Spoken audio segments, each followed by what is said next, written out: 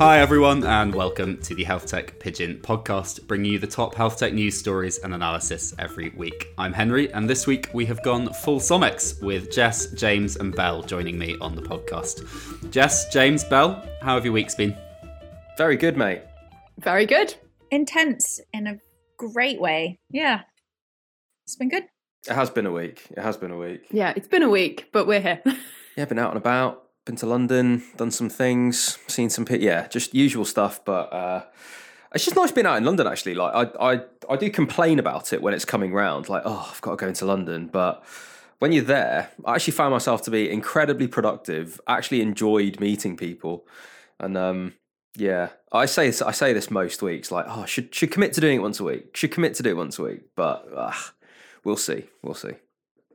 You live 26 minutes from Waterloo, so it's not a huge inconvenience. I know, but and all you do is sit down, and then you sit down, and when you get up, you're in London. So like, it's just like sitting on a chair for 20 minutes in my house. But it's just like you appear in London afterwards. You drive to the station as well, so you drive to the station sitting down, sit on the train, probably sit on the platform in between, and then the office is about 80 seconds from where the station is. It's an incredibly short, and lazy way of just complaining about a large distance. That isn't really. It's about 30 miles. Anyway, anyone else? Belle, how's your week been? Well, I've not done any movement at all, really. I've been sat on my desk in Edinburgh. No, it's been absolutely beautiful here. You started Couch to 5K. You have done movement. That's quite big. Yeah. Yes, in case the podcast cares, I have started Couch to 5K. I started on week 2 because I thought, why not? That is bold.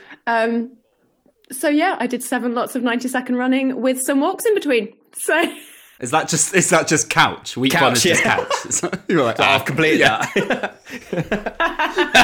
Smashed it. They all go between like walking and running at the beginning, but week 1 was just like the walking periods were just, I thought, quite long. So yeah, this was 90 seconds of running, 2 minutes of walking, 7 times, which was quite hard if you don't do any exercise like me. So I'm starting here and I'm happy. It was good. Enjoyed it. Does it still have like the celebrity voiceovers being like, hey, you've just run your first mile? Yeah, I chose some sort of Scottish man, so I have some nice like dulcet tones in my ears. Lovely. I did that years ago, and I had Fern Cotton, and I now hate Fern Cotton because I associate her with knee pain. Oh, she seems to be lovely, but she makes my knees hurt. They have Sarah Millican, which I'm like, that just is not the vibe that you need when you want to motivate yourself. Just someone just being like, all right, love. But no. Sit down, have a cup of tea. Anyway, Jess, how's your week been? You've been all over this week. I've been all over this week. I have been to hear from BBC and ITV broadcast editors, which has been very cool. Took a jaunt up to Manchester. I saw approximately 100 square meters of Manchester, all very lovely, which was great. But yeah, it's been busy. In contrast to James, I think I've been in London every day this week or somewhere else. So yeah, but I'm looking forward to the weekend, but it's been a good one. Nice to see the team and hear from people doing cool things. Nice. All right then, shall we crack on with this week's health tech news?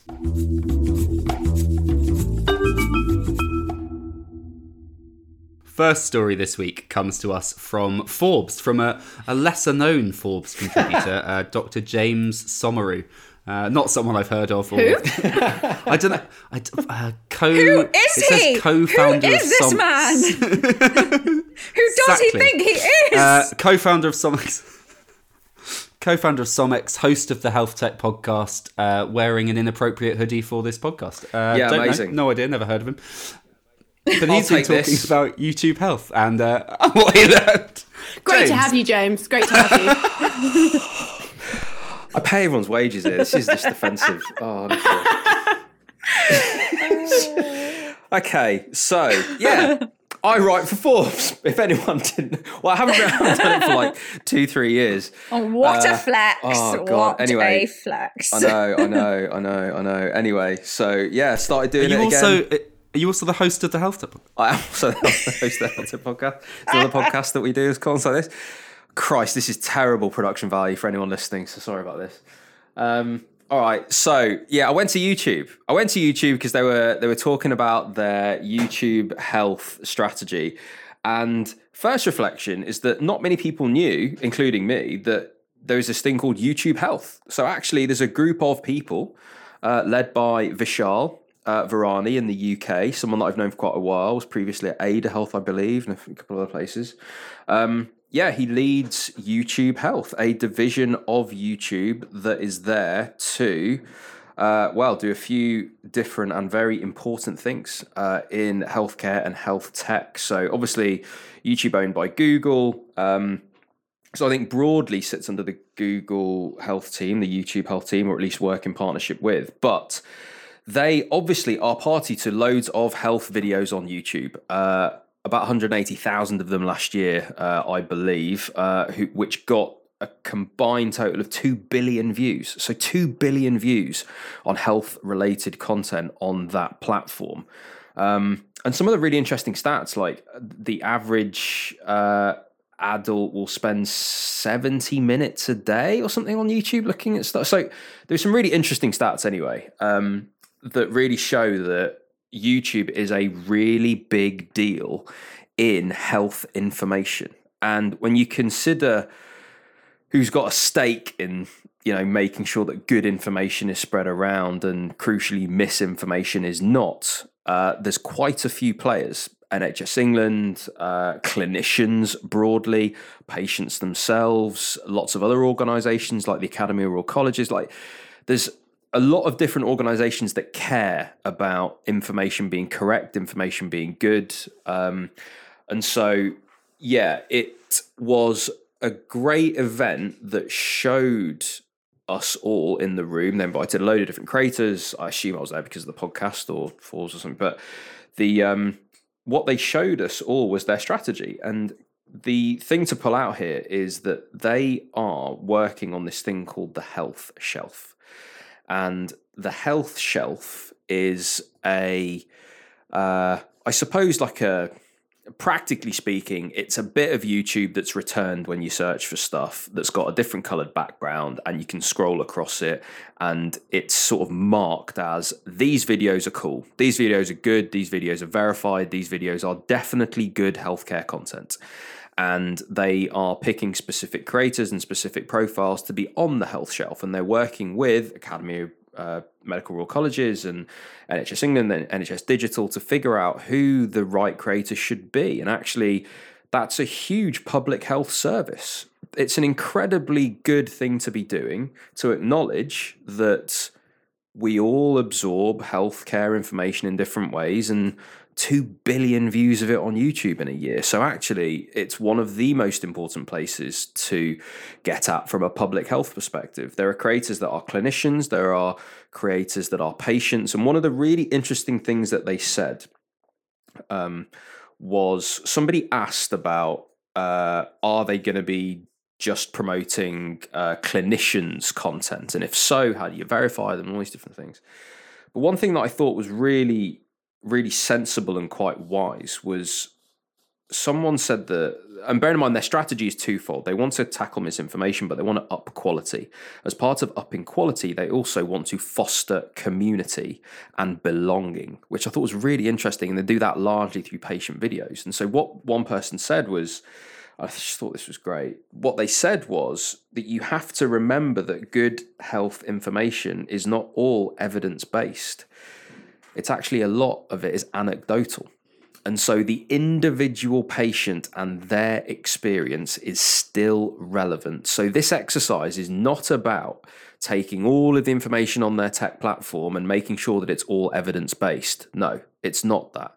It's actually looking at the anecdotal information too that is useful and fosters belonging and gives emotional support and other types of support to those people watching it. And they also have a very sensible plan to elevate that content as well. So I wrote all this up into that article. I had some other learning points in there as well. But broadly, I just think it was interesting to learn what they are doing. I think all the comments that I've had since have been people not really knowing that was even a thing, that YouTube Health was even a thing. Certainly not the health shelf or anything like that. But I think I said in the article, I think it feels like a big tech company getting it right, because I think a lot of big tech projects have come and gone, but YouTube has a responsibility because there is health information being shared that is impossible to stop now beyond a very radical intervention. So they've accepted their responsibility. They are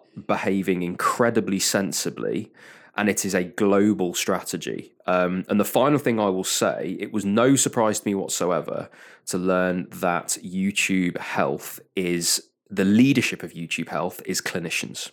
So Google Health is run by Susan Thomas, who was a geriatrician. I believe their global head of health, Garth, is a cardiologist. Vishal. So it's led by clinicians, and as clinicians, we have this internal alarm whenever we view content that's going public of like, is this evidence-based? Is this, does this need regulation in any way? Is this going to communicate the right things in the right way to the right people? So we have that alarm internally.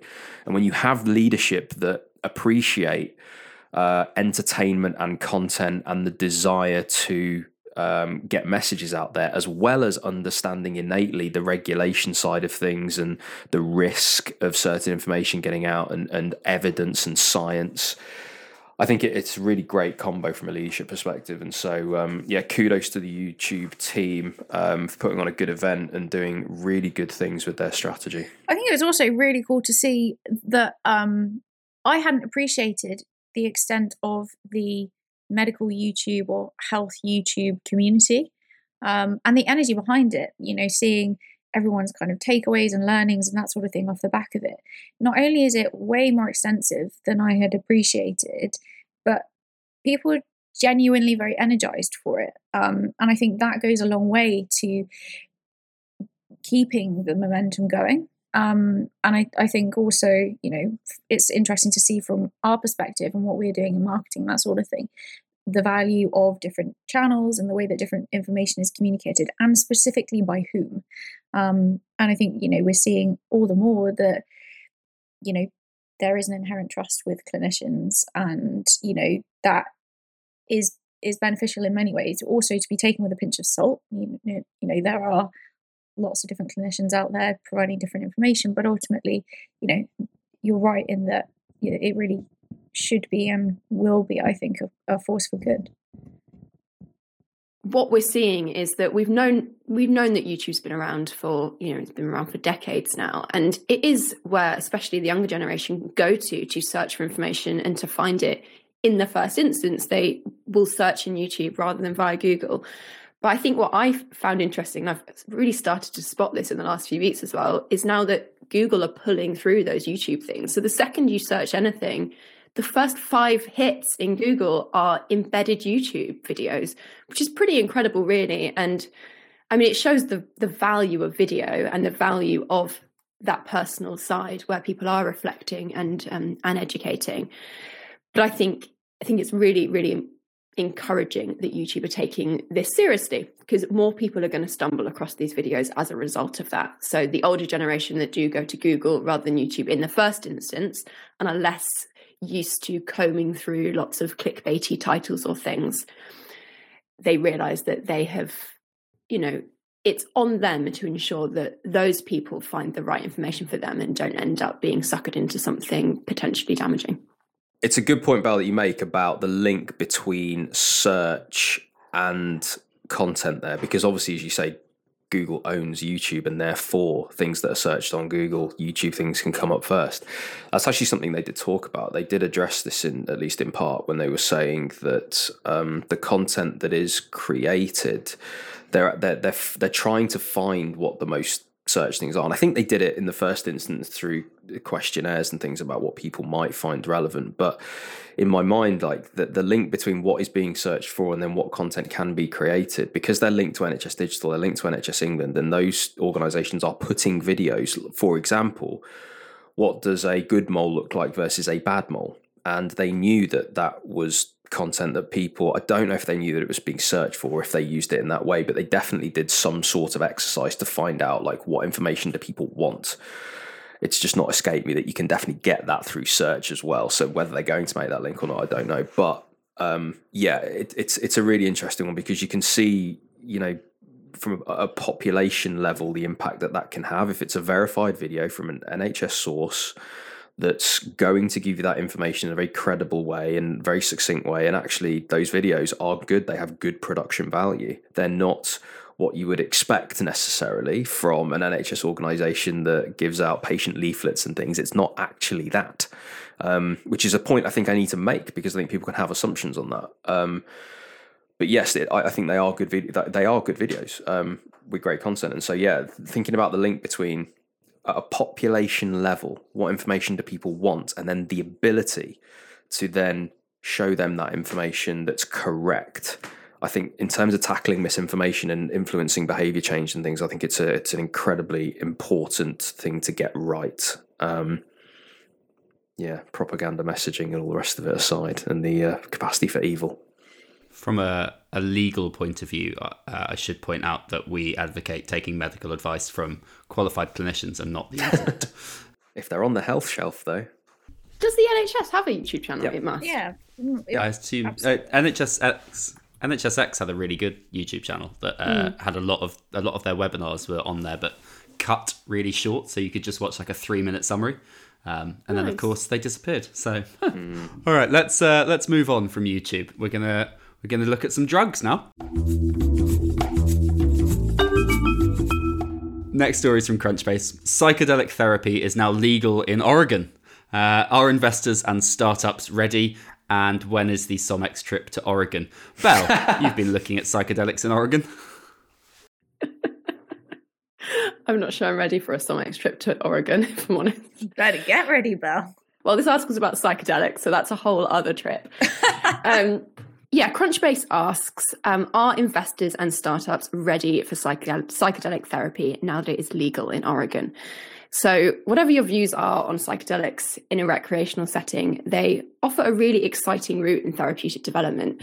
We've seen lots of exciting startups in the psychedelic space, but Crunchbase asks in this article, they say that it's investment, infrastructure and policy which will determine whether these therapies sink or swim.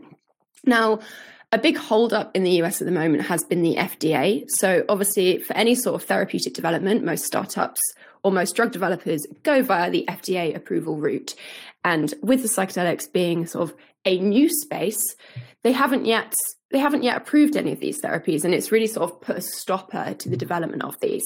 But what we're seeing in the US, which I think is quite exciting, is US states sort of taking matters into their own hands.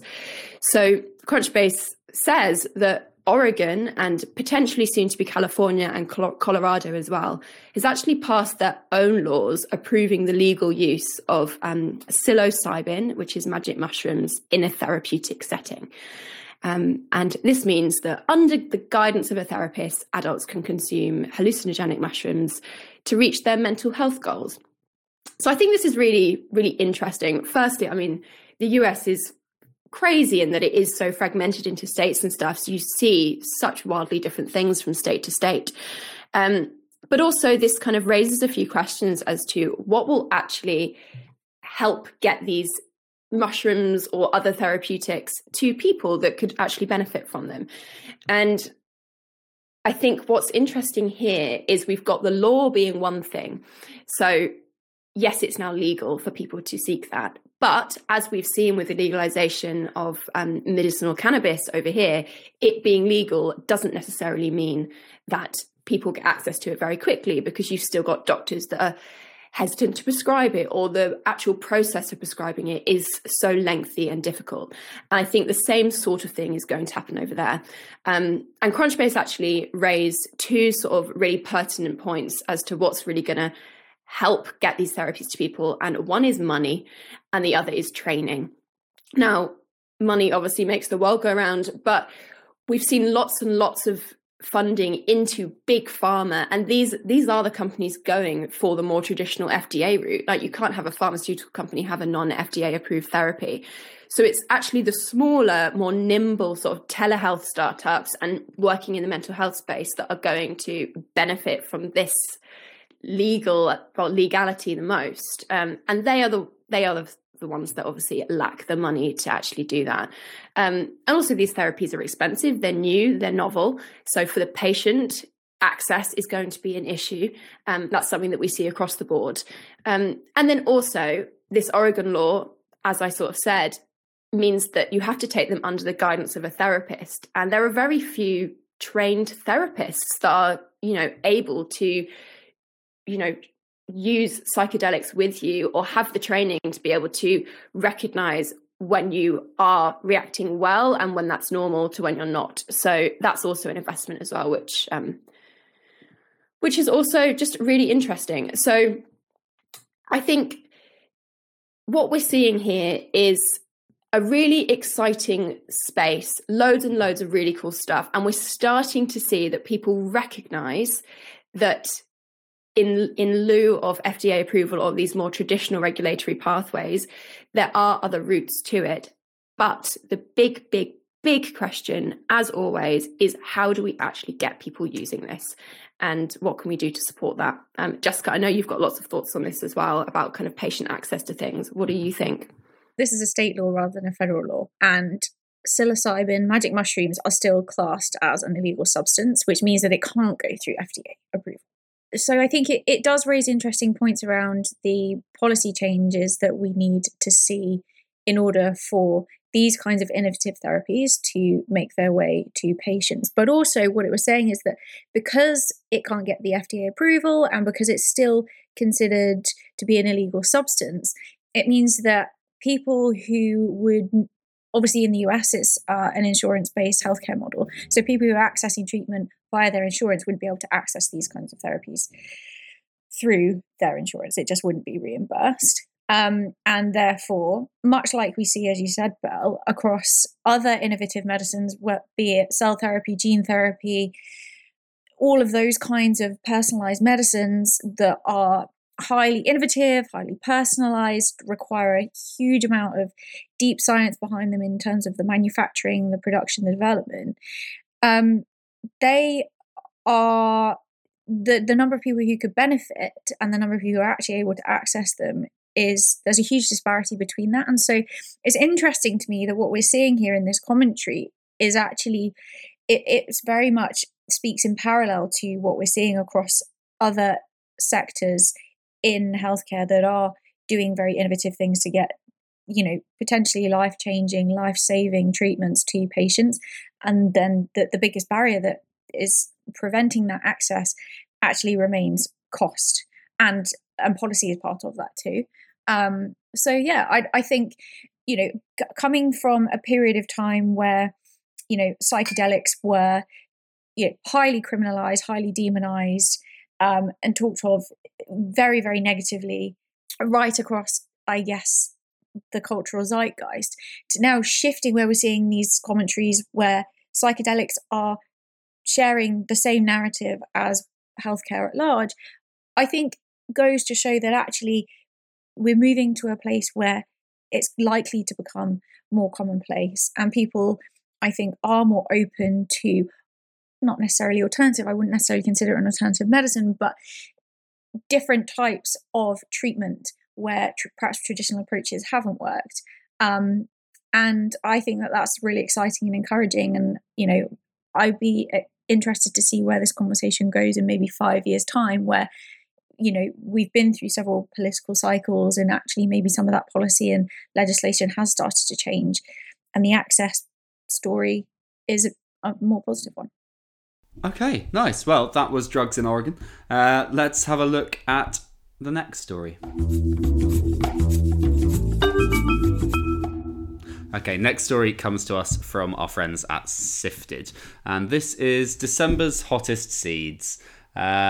I'll start on this one as is traditional now.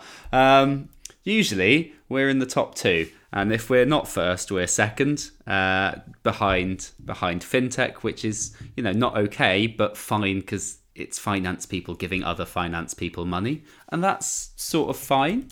We're 5th. We're behind food tech. Narrator, it's not fine. It's not. We're behind. Food tech's not a thing. Like, you can't. There's no AI fish fingers. Like, no one's doing VR vegetables. This is nonsense. And we, frankly, if health tech industry as a concept, you are listening to this, pull your finger out.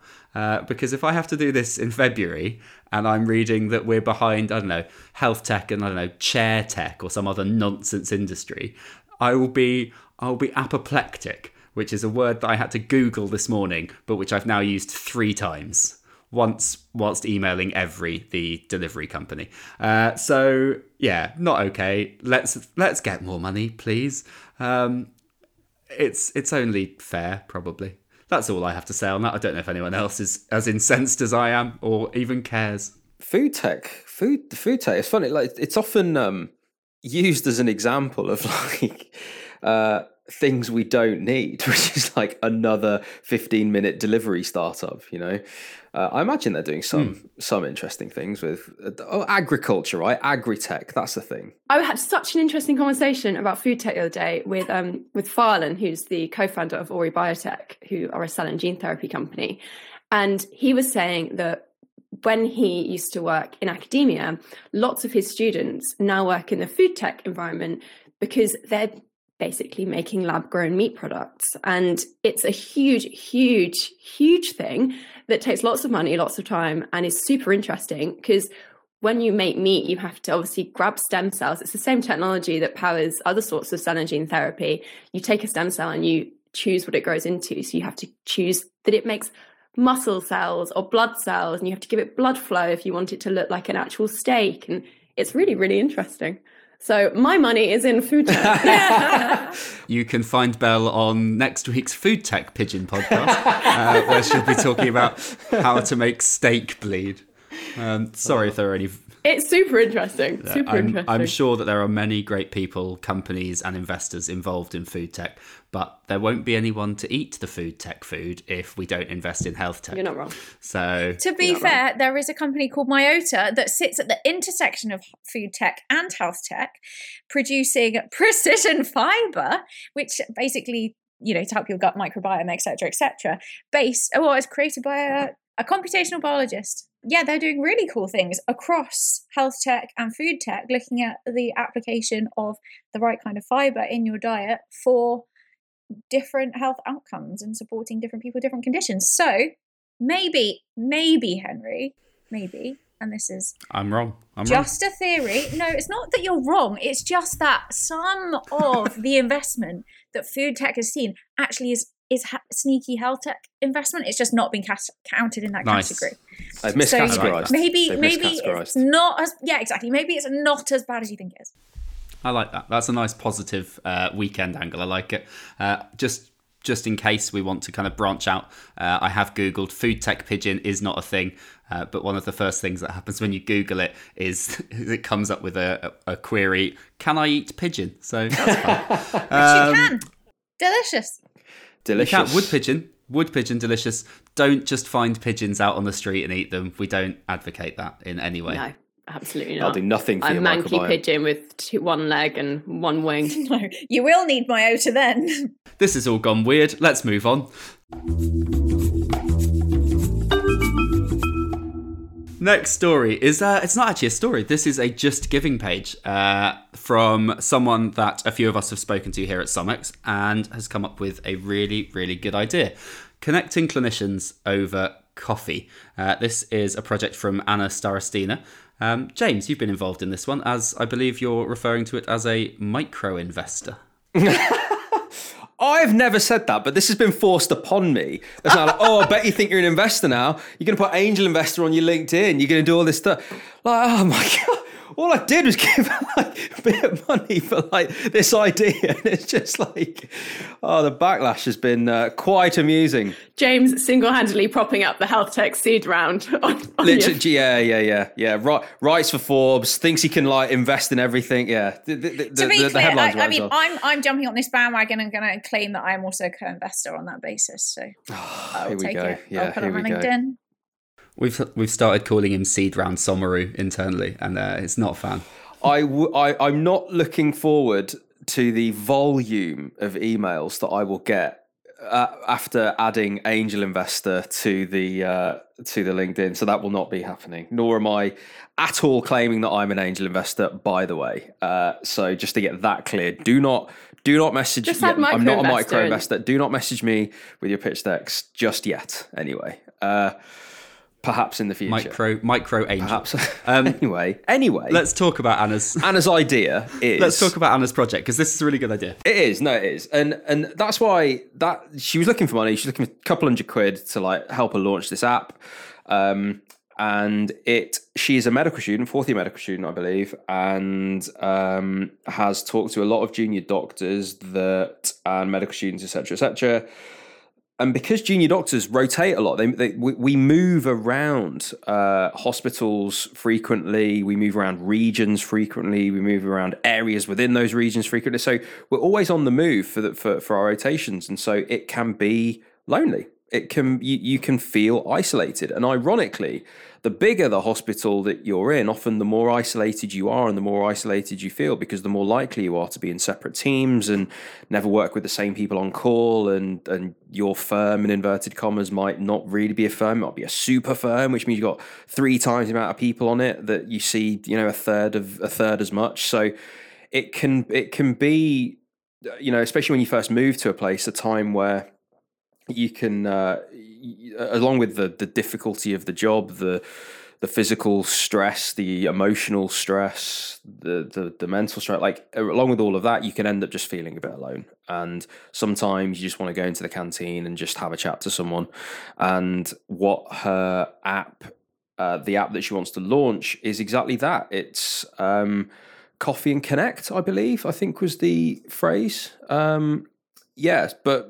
Yeah, so you go on this app, you say, hey, I'm free, anyone about, and there are people on there that will just have a chat to you. You can message within the app to talk as well, and it's to make friends, network, get support each other, and just get to know the people in your hospital. It's a really simple idea. She's at Nottingham Medical School, the same as me.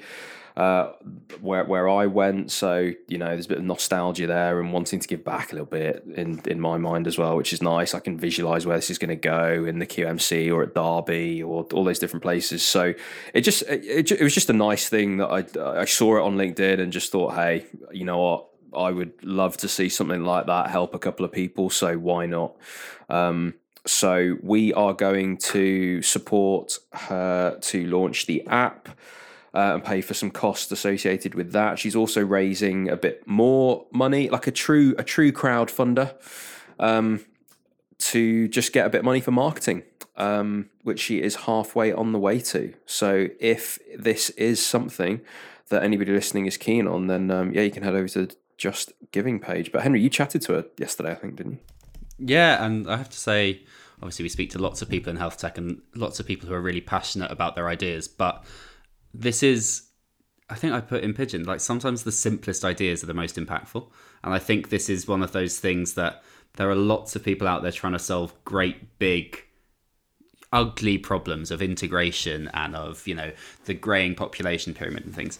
But actually, communication in anything is so important. And one of the things Anna and I were talking about is how valuable this could be when it moves beyond clinicians. And you just have people in administrative and managerial roles just grabbing coffee with a clinician, because we hear so often about things like, well, the management have said X, Y, Z is happening, but actually on the ground at ward level, that doesn't work and we can't do that. We don't have the time to do that. There's no administrative time to do whatever this new process that's been put in place. So just making those little connections, little synapses within a trust where you've got someone who works in policy or in procurement or whatever it is, talking to someone who's doing the job day to day and might not necessarily be the person on the board of the procurement team who are the clinical representative. Those things are so impactful and so difficult to do without support and without technology like this, because you're not just going to walk into the procurement office and be like, anyone for a latte, because they'll tell you to go away. So this is I think a really, really potentially powerful idea. It sounds a little bit like there's an app called Peanuts, which is for new mums and pregnant women to connect with other women going through the same experience, which I think it came out during lockdown, because that was a really lonely experience. And, you can go out and, I guess, build those communities that you normally would, going to like parent groups and NCT and all of that kind of thing. But I think it really goes to show just how important that human connection is. And I think, especially at a time like now, where we're seeing people in the NHS, and yes, clinicians predominantly, but not just clinicians, feeling so deeply unhappy with the situation in which they find themselves, the environment that they're working in. Something like this can go a really long way to building camaraderie and just making you feel less alone and making it feel that little bit less rubbish. And when it's good, you have people to share the good times with as well. And I think, James, you'll know this better than anyone. I haven't been a clinician, but I can imagine that even at the best of times, there's a roller coaster, there's difficult things and experiences that you go through, that actually you'd benefit from just sharing that with someone who gets it and understands it. So I think it's a great idea. I love it. It's while we've been talking, I've invested £25 of my own, making me a micro angel investor, and excited to see where this goes. Nice, good for you, man. I think, for me, it's funny where you have choice of what you want to give your time or your money or whatever it is. When you have the choice of what you want to give it to, the reason I think I just on a whim just decided to do this was because I think it reflected values that I hold. And so, to your point, Jess, about and Henry, actually, both of you, about connection and about bridging gaps beyond the clinical. So I was that person who knocked on the door of finance and asked to shadow someone, and we wrote a business case together to improve something in the hospital. And that's what that connection led to. It led to a business case being dropped down to lease a new blood culture analyzer that was going to get babies home quicker. And I actually found that the other day. I looked for it in my inbox. I actually read the business case. It's pretty good. And like, I was a junior doctor at the time, and like, so you write for Forbes, you did the Health Tech podcast, you damn good business case, unbelievable. What a man! Damn good business case for a junior doctor. Damn good. I mean, it was because Linda wrote it, who was in finance. Really, I think is the main reason it was good.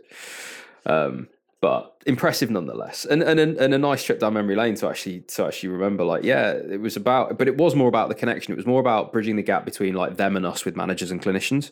I think that is a really big deal. It's a really big deal to talk about in the health tech context of, if you want to get change, then everybody needs to be on board. And without those bridges of communication, one side doesn't understand the other, and then there's no empathy, and then there's no understanding. There's no way of getting to the solution as quickly because of these barriers. So yeah, anyway, broadly, aligned with my values. I like I don't like communication barriers. I like them all to be smashed down, and I like people getting the support when they need it. So good luck to Anna.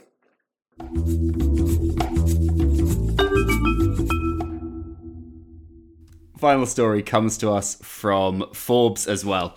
Microsoft is aggressively investing in healthcare AI. Belle, this is an area that you're very interested in. Tell us a little bit more about Microsoft's aggressive investment. Well, any sort of aggressive investment is exciting from a title point of view. But yeah, I think the last few years and even decades, to be honest, we've seen lots of the big tech companies pivot into healthcare and health tech. We've seen Google, who are obviously investing hugely in sort of AI and natural language models. They obviously released their medical version of ChatGPT the other day. We've got Apple, who have a huge focus on sort of consumer health tech. They've obviously got the Apple Watch, lots and lots of research and investment going on there. And now Microsoft are sort of jumping in with both feet. And yeah, from a physical point of view, Microsoft have been on the scene for quite a while. They've got their sort of flagship HoloLens, which is their virtual reality headset. And that's got huge implications in sort of surgical and medical planning and training, especially now where we've obviously got this healthcare crisis going on. People maybe can't get into theatre to train beforehand. They can use virtual reality to run themselves through surgeries before they even get a chance to set into the theatre. So they can really sort of feel confident going in that they know what they're doing and they know what to expect, which I think is huge. But more importantly, or more excitingly rather, the Forbes article mentions that Microsoft have started partnering with lots of smaller startups, bringing their clout, bringing their partnerships, bringing their money to these tiny startups working in really novel spaces. They mentioned Page as a startup here, but they've obviously got lots and lots of different sorts of startups. And the focus here is pretty broad. I think they're basically treating it like you would an angel investor, doing lots of seed rounds. They're investing into lots of these companies and seeing which ones fly. And they've got research into diagnostics, researching novel biomarkers, all these sorts of things, which are going to have huge implications from a medical point of view. But the niche expertise that these highly expert teams at startups have, but supported by the big Microsoft corporate machine. So yeah, I think this is exciting from both points of view, really. I think we see this a lot when we talk about pharma and small startups developing kind of maybe competitor drugs and things like this, or competitive therapies. And I think there's similar things happening here. When you've got big companies like Microsoft, they often don't have the in-house expertise to do things on a very nimble fashion. They obviously have lots and lots of actual scientific expertise, but they don't necessarily have the support to move quickly in lots of different directions. Whereas these startups do. That's how they're built. They're fast, they're nimble, they're reactive. They can see what the general appetite for things are, and they can move around far more quickly because they're less entrenched in what they do and what they don't. So I think this is really exciting from Microsoft's point of view because it's bringing that expertise in-house. And I think it's really exciting from a startup point of view. We're now, imagine you had a startup doing a cool thing and you know that Microsoft is there ready to back you, ready to introduce you to the investors or the partners or the distributors that you might need for your therapeutic. So yeah, really exciting stuff, I think. And I hope that the other big tech companies follow suit, and I hope we see some really good stuff out of it, because good things can only happen from collaboration as far as I'm concerned. Yeah, what a lovely sentiment. I mean, if we don't finish on that, everything's just going to go downhill. I think it's especially nice to see this kind of news at a time where big tech is slightly under fire. There's clearly a lot of challenges going on in that space. And I think to see this kind of investment at grassroots level and I guess, as you say, Belle, the support and the collaboration, I think, it's a nice news story to read. And it's obviously great for the industry, but it's nice to see those positive stories at a time that feels a bit doom and gloom. That's an incredibly positive note to end on. This isn't very Health Tech Pigeon. I like it. Look, that was the Health Tech Pigeon podcast. Thanks a lot, everyone, for joining. We've analysed the health tech news so you don't have to. Join us next week where we have one Hugh Harvey on the podcast, I believe. And indeed, from Hardy and Health. Check out all the articles we've talked about and some of the best jobs, events and pods in health tech at healthtechpigeon.com or on our socials.